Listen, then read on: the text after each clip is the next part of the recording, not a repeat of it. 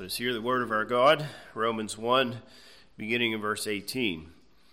For the wrath of God is revealed from heaven against all ungodliness and unrighteousness of men who suppress the truth in unrighteousness, because what may be known of God is manifest in them, for God has shown it to them.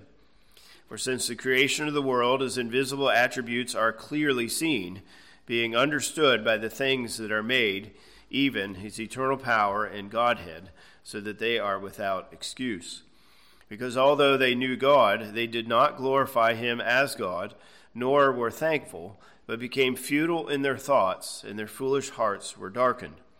Professing to be wise, they became fools, and changed the glory of the incorruptible God into an image made like corruptible man, and birds, and four-footed animals, and creeping things.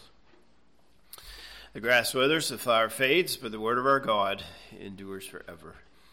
Amen. Well, as we begin today, I want us to think about philosophies and worldviews and what people basically would say about how they understand life. Now, when I mention this, some of you might think, oh boy, here we go. I can't understand this philosophical stuff. We talk about Kant or Nietzsche or Aristotle or whatever, and I can't understand those things. They're just over my head. And in one sense, I can understand that. It takes more effort for me to understand philosophy compared to theology. But every one of us has a philosophy of life. The question is, what is it? How do we explain it? For some of us, our philosophy of life is, I just want to make money. I want to have things, and so I need money, and maybe this gives me power and influence and prestige and so on. Other people, their philosophy of life is to avoid pain. And so we do all these things to avoid pain. Possibly it's entertainment or something to suppress the pain, like alcohol or whatever it is. Finding fun things to do. Other people want to be known as a nice person or a religious person or something to that effect. But all of us have a philosophy of life. But for all the complexities that philosophy may have, it really boils down to one simple idea. Does your philosophy suppress the truth about God, or does it uphold the truth about God? It's going to do one or the other. And so if you take a philosophy class sometime, or hear about it or read about it, the question is really simply this. Is this worldview, is this position suppressing the truth about God, or is it upholding it? It really comes down to that question. And so in that sense, philosophy is easy to understand. Well, last time, of course, we started this major section here, 2 times ago, I should say. And last time, Paul then explains to us that God is angry with us because we suppress the obvious truth about his existence and who he is. Everyone knows that the God of the Bible is the true God.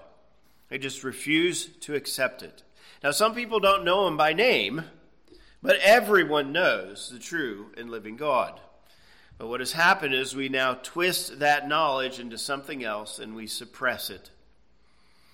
Now, notice that Paul does not say that we understand there's some power or force out there, some kind of God or whatever.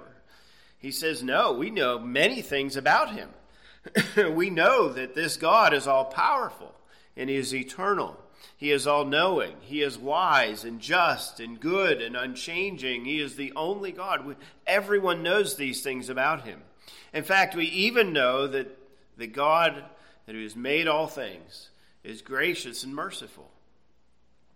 Now, not gracious and merciful unto salvation, but the fact that he would give food and shelter and good things to rotten sinners and enemies tells us that he is good and kind.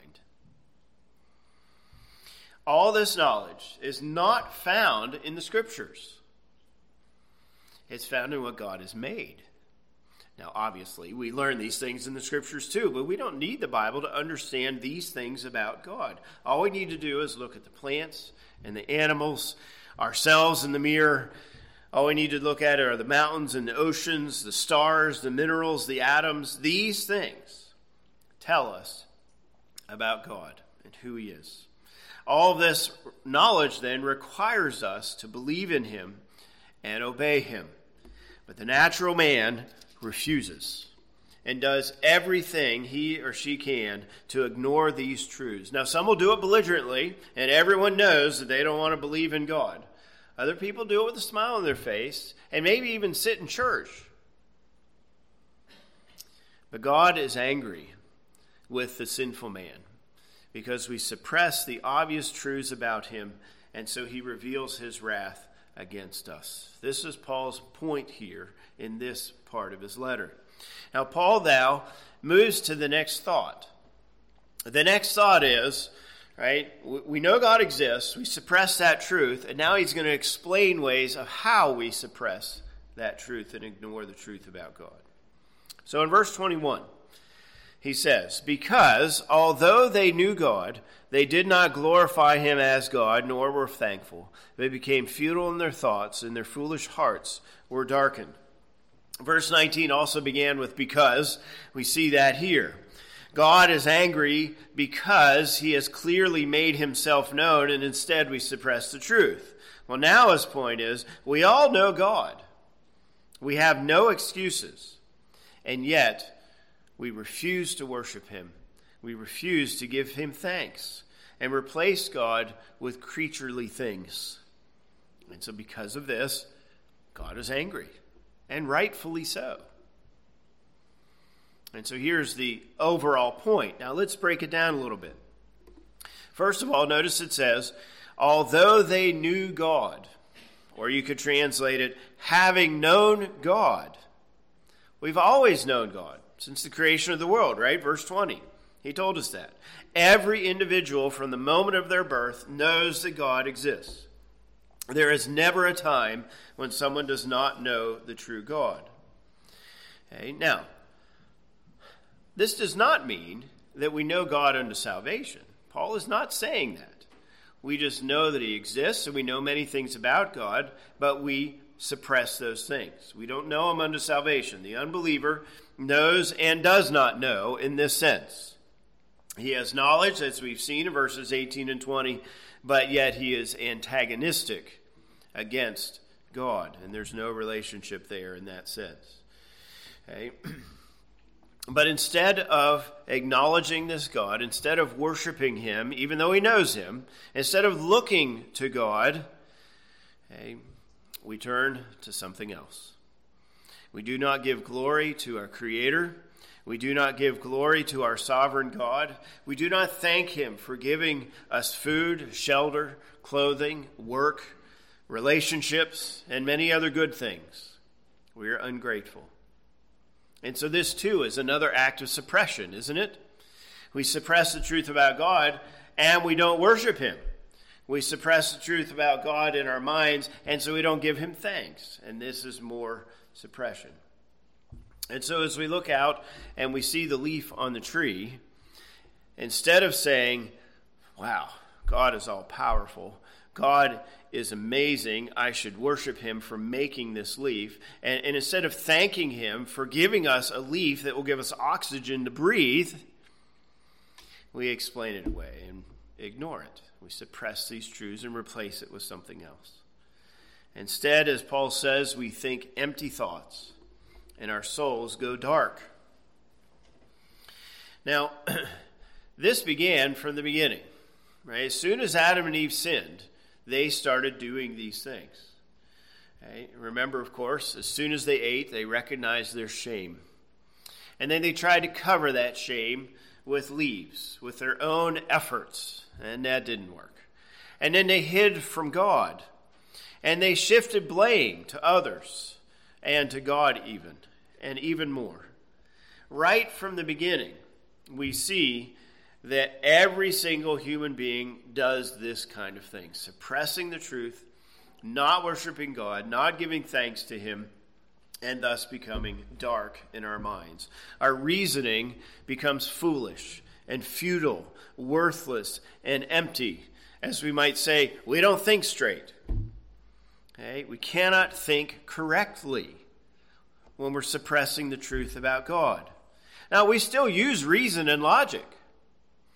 We have all kinds of smart people out there. We use deduction and so forth. But in the end, it's futile. It's empty. It's nothing. Because we suppress the truth. We do things that dishonor God rather than giving him praise. We then, once we have done this, we then say, well, it's kind of hard to know the truth. The truth is unclear. It's a bit fuzzy, and we can't say for sure. Or we become convinced that error is truth. But Paul says it's really not that complicated. We know the truth. We suppress the truth, and so we can't even think correctly because of it. Okay? We don't really have understanding or intelligence. Again, there are very smart people out there, and they can do some things with their minds, but their ultimate philosophy of life is a suppression of what is obvious to everyone. Paul also mentions the heart here. And of course, in the scriptures, the heart typically means the whole of the inner self, which includes the mind, as well as the will and the emotion. And so our whole inner selves are not filled with light and truth, but now with darkness, with error. We are senseless. We cannot see the obvious. And so when we look at that leaf, instead of saying, wow, look at God, we say, wow, look at the power of evolution. When we look at the hurricane or even just the light rain that's falling now, we say, wow, the power of Mother Nature is truly amazing, isn't it? Okay? We suppress this truth and reject God, and we don't give him thanks. Now, to say all this in another way would be to put it something like this. Every philosophy, every worldview, every way of thinking, every religion that's not true biblical Christianity is just simply an effort of rejecting the truth and replacing it with something else. It's really that simple. So if you were to read about Plato and all of his complex ideas with the world of forms and the world of contingency and so forth, and these world of forms are out there and they're above God and so on and so forth, right? It can be hard to follow what he says. But in the end, what he has done is he's replaced God with the world of forms. He has suppressed the truth. Well, Aristotle said, I don't believe the world of forms are out there. I believe they're actually in the things here on earth. And so he moves it down into the world of contingency. It's a kind of panentheism and such. And it's rather confusing to follow all of his thoughts and so forth. But in the end, really what he's doing is suppressing the truth and replacing it with something else. It's that simple.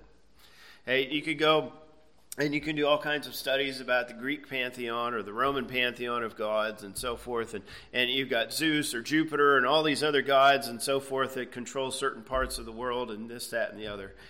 And yet all it is a suppression of the truth that God is three persons in one God. And that he controls everything. It's a suppression of the truth.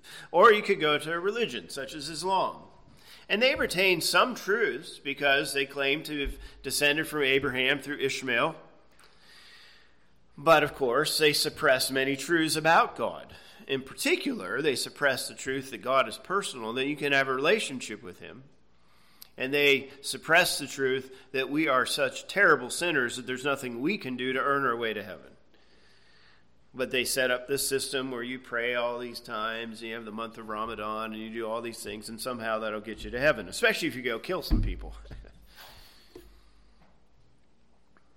But it's not just out there. There are churches that do the same thing. Churches that emphasize certain attributes of God fall prey to this too.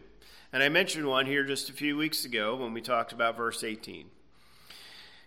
There are many churches today, professing Christians, that refuse to believe that God is a God of wrath. But as they suppress this truth, to uphold God being loving and good, They have now exchanged the true God for something else.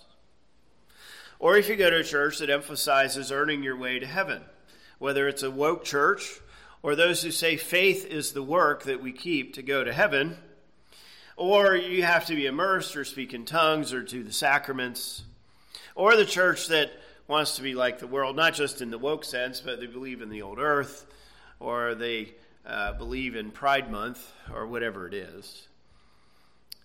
Or you go to the church that emphasizes knowledge and doctrine and understanding, but not really emphasize the fact that we have a relationship with God as well. Or you go to the church that emphasizes feelings and emotions, and I feel God, and when I don't feel God, then something's just terrible. Or you go to a church that just emphasizes activities. There's something going on every day, and as long as you do all these things, then God's going to be happy with you. The list is endless. You see what's happening. If it's not true, sound, biblical Christianity, any other worldview, any other way of life, any other religion, even in churches, it's really an effort of suppressing the truth and replacing it with something else. It's not that complicated. Our sinful tendency, even as true believers, is to do these things, to change the truth about God, add our efforts, and so forth. We want to control God. We still want to sit on the throne. Our old man is still there. It's not gone yet. God has saved us by his grace. But even the true believer, it just feels a bit uncomfortable with the true God. We want to make him a bit more palatable. We want to tell him what to do. We want to control him in some way.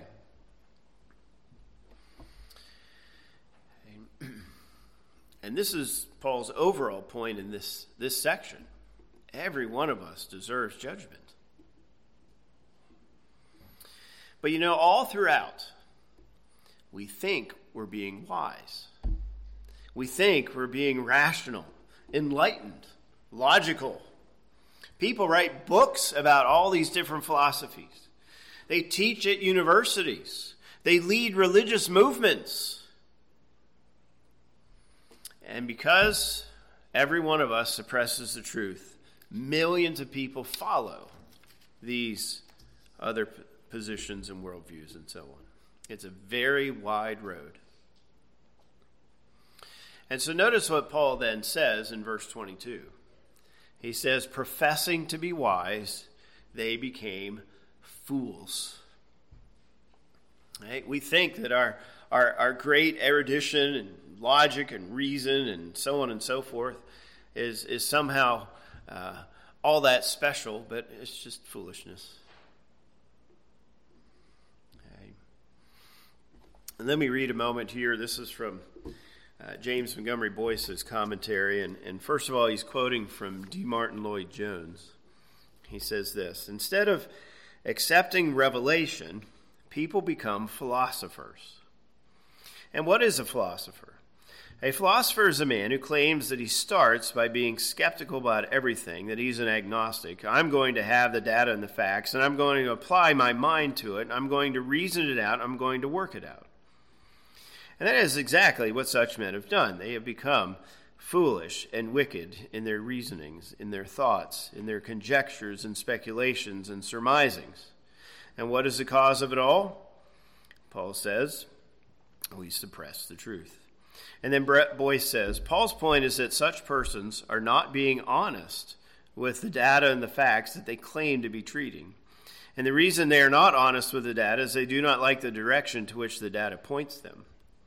Therefore, instead of using their minds to recognize and pursue the truth, they use them to provide philosophical justifications for their actions and their sin.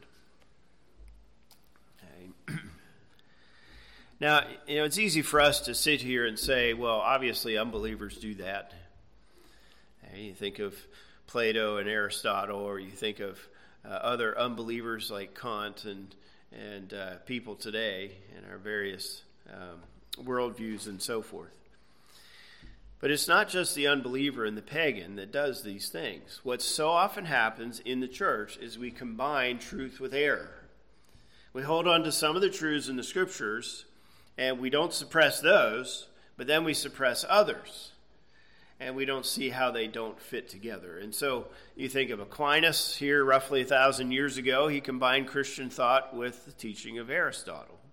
Or go back before that. Origen combined Christian thought with the teachings of Plato. Today, we have churches that combine truth with liberalism, whether it's the mainline church or the woke evangelical churches today. Okay? But all of this is changing God into another God. And so Paul then is saying next in verse 23, right, they became fools and changed the glory of the incorruptible God into an image made like corruptible man and birds and four-footed animals and creeping things.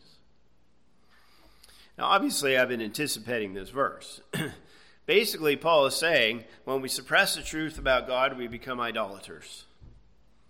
That's really what it is. We can give it some great, fancy, philosophical terminology, but we really are becoming idol worshipers. And history is filled with all kinds of idols. Okay. Now, notice that he talks about this exchange. Okay, we're not exchanging dollars for pounds or yen or something like that. Right? We're changing the glory of the incorruptible God.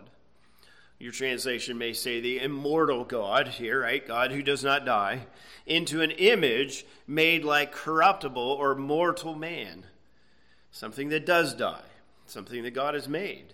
And if it isn't a human image, it's an animal image. Creeping things here likely is a reference to reptiles.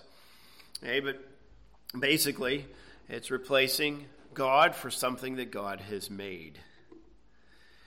And oftentimes it's a combination of those things. Now, I'm not exaggerating to say there are literally thousands, probably hundreds of thousands, maybe even millions, but many of these things have been destroyed over the years. But innumerable, in many ways, examples throughout history of idols. And again, an idol is just simply an effort to replace God with something that we can control. Something that we have made. So in the Scriptures, we might talk about Baal or Asherah, Molech or Dagon. If you go to Egypt, obviously you talk about the sun god in particular, Ra, but they had many others. If you go to Greece, you have obviously Zeus and so on, or Aphrodite, the fertility goddess. And many of these have human and animal characteristics. Now, if we had a great multimedia thing here, I'd just pop up a whole bunch of pictures for you to look at. But obviously we don't, and for very deliberate reasons. But I encourage you to take some time this week and just do a brief search on idols that we have found that have been used historically. And you will find all kinds of things. Some of them are very primitive in their creation. Some of them are very detailed. Some of them are fascinating in a sense of what you learn from it, and so on. But, of course, today, we don't have as many figurines established on our mantelpieces at home or in some temple or something to that effect. But we still have idols today. So, when we use the term idol, we often mean the movie star or the rock star or the sports star. They are our idol. But of course, anything really can become an idol. Anything can replace God in our lives. And that's what an idol is. And we are driven to have them. It's not just, we made a bad turn back there and we ended up in idolatry. No, every part of our sinful self desires to worship something other than God, to suppress the truth about who He is. Every thought we have, every feeling we have, every decision we make because of our sinfulness, we desire to replace God with something else. And so don't think, that's just, a few people way back then did that. We all do it, even as Christians. We still have this tendency because of our old man that is within us. Now, let me just run down a list here of some of our idols today. Okay? And this, too, is a rather endless list. Maybe some have argued that the biggest idol that we have in our culture today is the idol of identity. And I think they make some good points in that sense. And the one that we hear more than anything else, of course, is gender identity, the gay movement, people who identify as a man or a woman or something to that effect.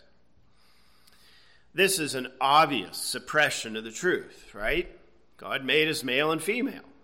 Gender identity and all that is suppressing that truth and replacing it with something else. This is an idol. This is why God is angry. Okay? But all of us identify as something.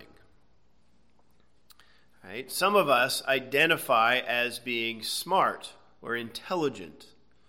And we act that way. We have a big library of books, or we dress a certain way. And I'll never forget when I was in college, there was a young man that I knew, and he was just so intent on becoming a scholar. And so he dressed a certain way, he talked a certain way, he started smoking a pipe. He had his hair a certain way. I mean, he had, one of those scholarly hats on, he looked the part. That was his identity. Okay? But others of us, we identify as a redneck or a farmer or a blue-collar person, and we dress a certain way. We wear boots and we wear flannels. We don't wear a suit and tie or something. We have a certain identity. We talk a certain way. We go to rodeos. Things are just very different from the scholar, but it's still our identity. And this, too, becomes our worldview, our philosophy of life. Now, for each of these things, there are some good things about them. But what we do is we suppress the truth and replace the truth with these other things. Instead of identifying as, I am made in God's image, and all of my identity is found in Him through Jesus Christ, no, we find our identity in these other things. Or we combine it as Christians, and we have some things that are good and some things that are done for sinful reasons. Hey, I could continue. We could talk about doctors and politicians and many other things. Some people identify as being tough. And we're not just talking about the person that can lift lots of weights, but those who can grin and bear it, the hardships of life. Or those who want to identify as being funny or the life of the party, or those who want to identify by being likable and nice. Our identity, our philosophy of life, may very well be the biggest idol that we have in our lives. But true biblical Christianity says our identity is in Christ. Our identity is in being made in the image of God. Don't suppress that truth and replace it with something else. But again, Paul's point here is we are all sinners, and we all do suppress that truth and try to replace God with something else. And that's why we deserve judgment, and that's why our only hope is in Jesus Christ. That's his overall point. Again, I could give us an endless list here. We can talk about idols like people who want money or things. Our job can be our idol, the things that we do, our talents, our hobbies. People have an idol for power or status. Physical appearance obviously is an idol. Okay, where was I? I was in the airport here going to General Assembly, and there was this young lady just standing there, putting nice stuff on. I'm just like, oh, come on, you're an attractive young lady. Why are you trying so hard? Okay, but this was her idol. This was her identity. Okay, obviously entertainment can be an idol for us, sex or drugs or alcohol. Comfort is a very big idol in our culture, isn't it? Okay. Have you heard how they are now putting litter boxes in closets in the public schools because kids are identifying as cats? Okay. We might call them safe spaces, but comfort has become God. And of course, right, when we're upset, we want our comfort food. When we had a bad day, Hey, we want something to comfort us. Maybe we pull out a beer or something. Hey, but our idol is comfort. Obviously, technology, our smartphones, now AI is taking over everything, maybe literally.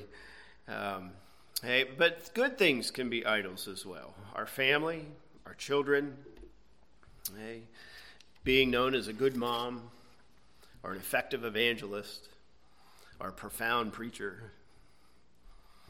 Inherently good things, behaviors, abilities, ideas can all readily become idols when we suppress the truth about our God, even as true believers, and we exchange truth for something that makes us feel important. And so again, Paul's point here is, we all do this.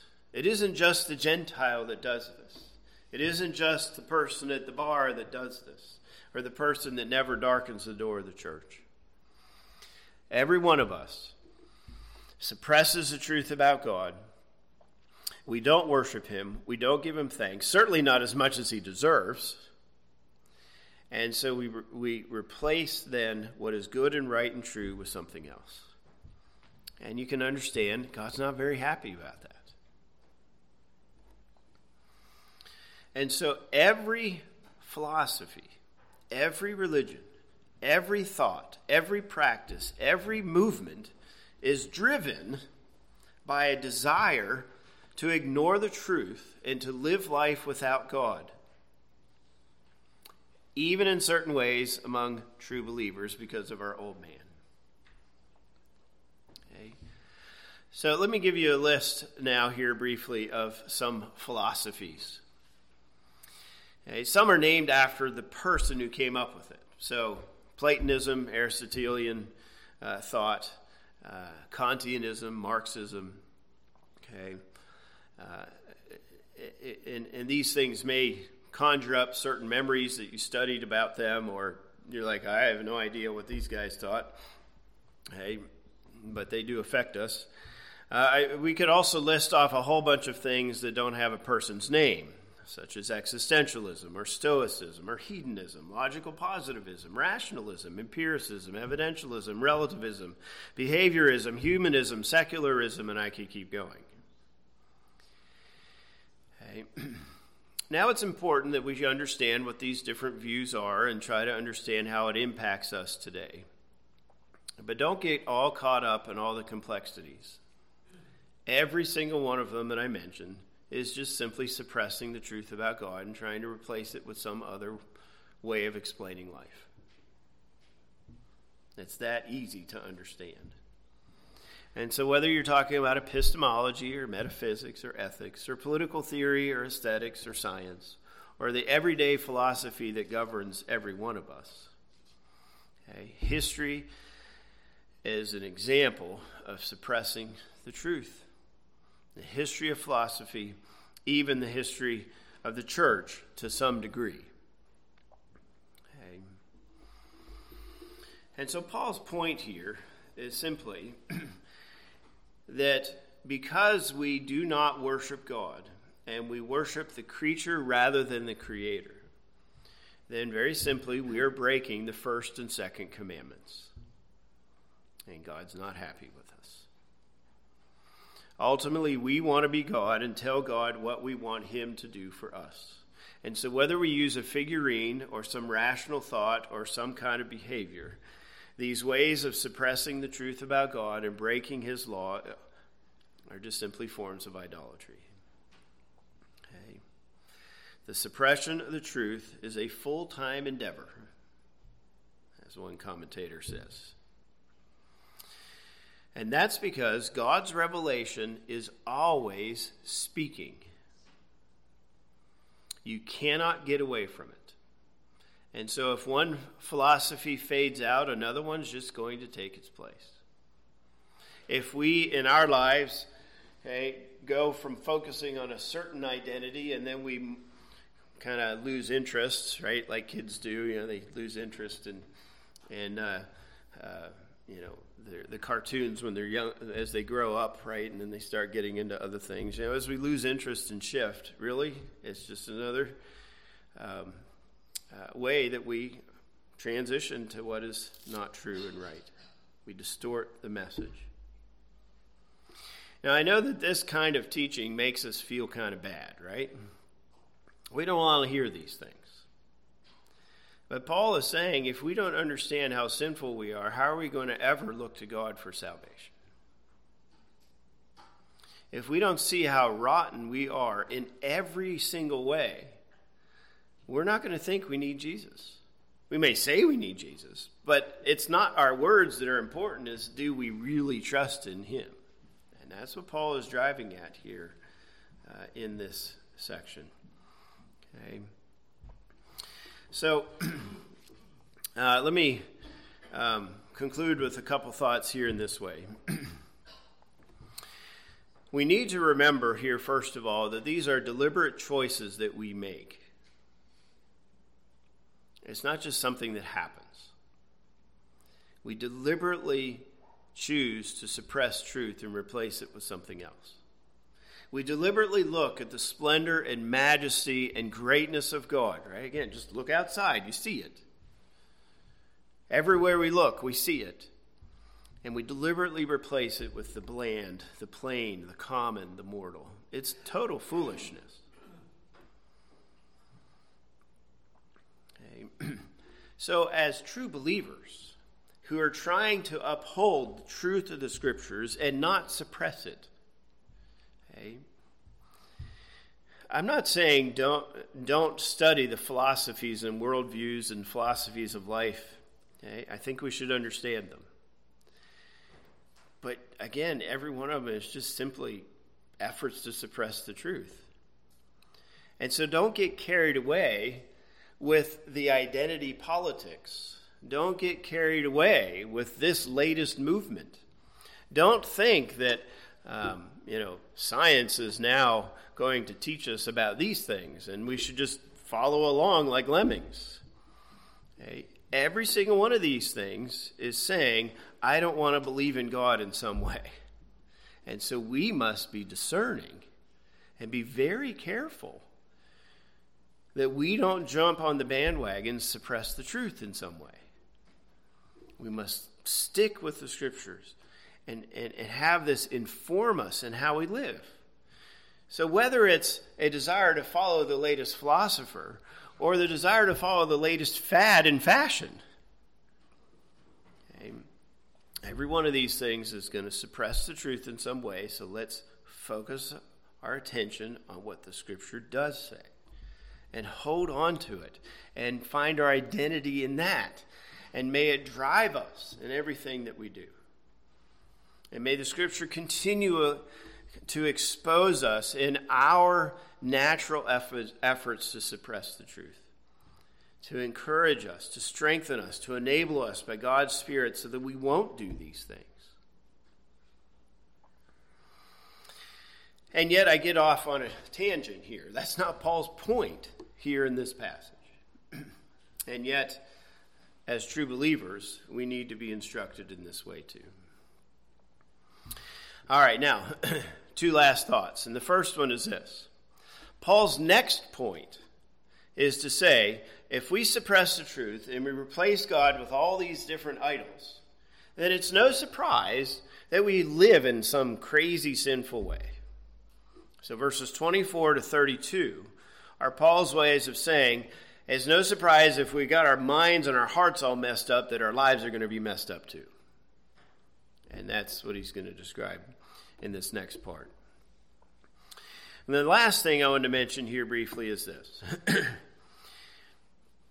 I would like to take a week next time and focus on the issue of apologetics. Now, I had planned to do this even before Dale did his Sunday school class. And I decided to continue with my plan because probably 2/3 of you were not part of Dale's Sunday school class. So I want to, as it were, fill in the gaps, so to speak, and address these things. And so this isn't, because I'm displeased with what Dale taught. That's not the point. It was my plan initially, and again, I think it's because many of us weren't here that it'd be helpful to talk through some of these things. But these verses 18 to 23, are extremely important in this endeavor of apologetics. And so I wanted to spend a little bit of time on that. So we're going to do that first, is my plan, and then we'll look at Paul's next point of how our wrong thinking leads to wrong behavior. All right. Well, let's pray as we conclude today. Our Father and God, we are so thankful for your word, and even a word like this that is so pointed and exposes us in our sin. It certainly does not make us comfortable, and we'd rather ignore it. But Lord, we do see here from your word that our life is one effort after another to ignore you and try to live life without you in one way or another. Lord, forgive us for this. We are thankful, Lord, that though we deserve your wrath, for your people you have provided salvation, that Christ has come and never suppressed the truth, and never looked to anything that you made to worship and to be unthankful or any of these things, but perfectly obeyed in our place, and then took the punishment that we deserve. We are so thankful for this, Lord. And yet, Lord, we also recognize that you have declared us to be righteous, but we're not yet righteous. And so our old man is still very much alive and influencing us and pressuring us to suppress the truth and so forth. And so, Lord, we ask that you would help us to see the ways that we do this, so that we then can suppress those sinful things and hold on to what is true and what is right, and to live for you and to honor you in all things. And so, Lord, we pray for these many results, and that you would graciously work in us here in these ways. But most of all, Lord, we praise you, as we sung at the beginning, how great you are, and that all creatures of our God and King, we praise you and give you our alleluias, for you alone are God. You alone are worthy of our worship and our thanksgiving. And so we praise you in these things. We pray this then in Jesus' name. Amen.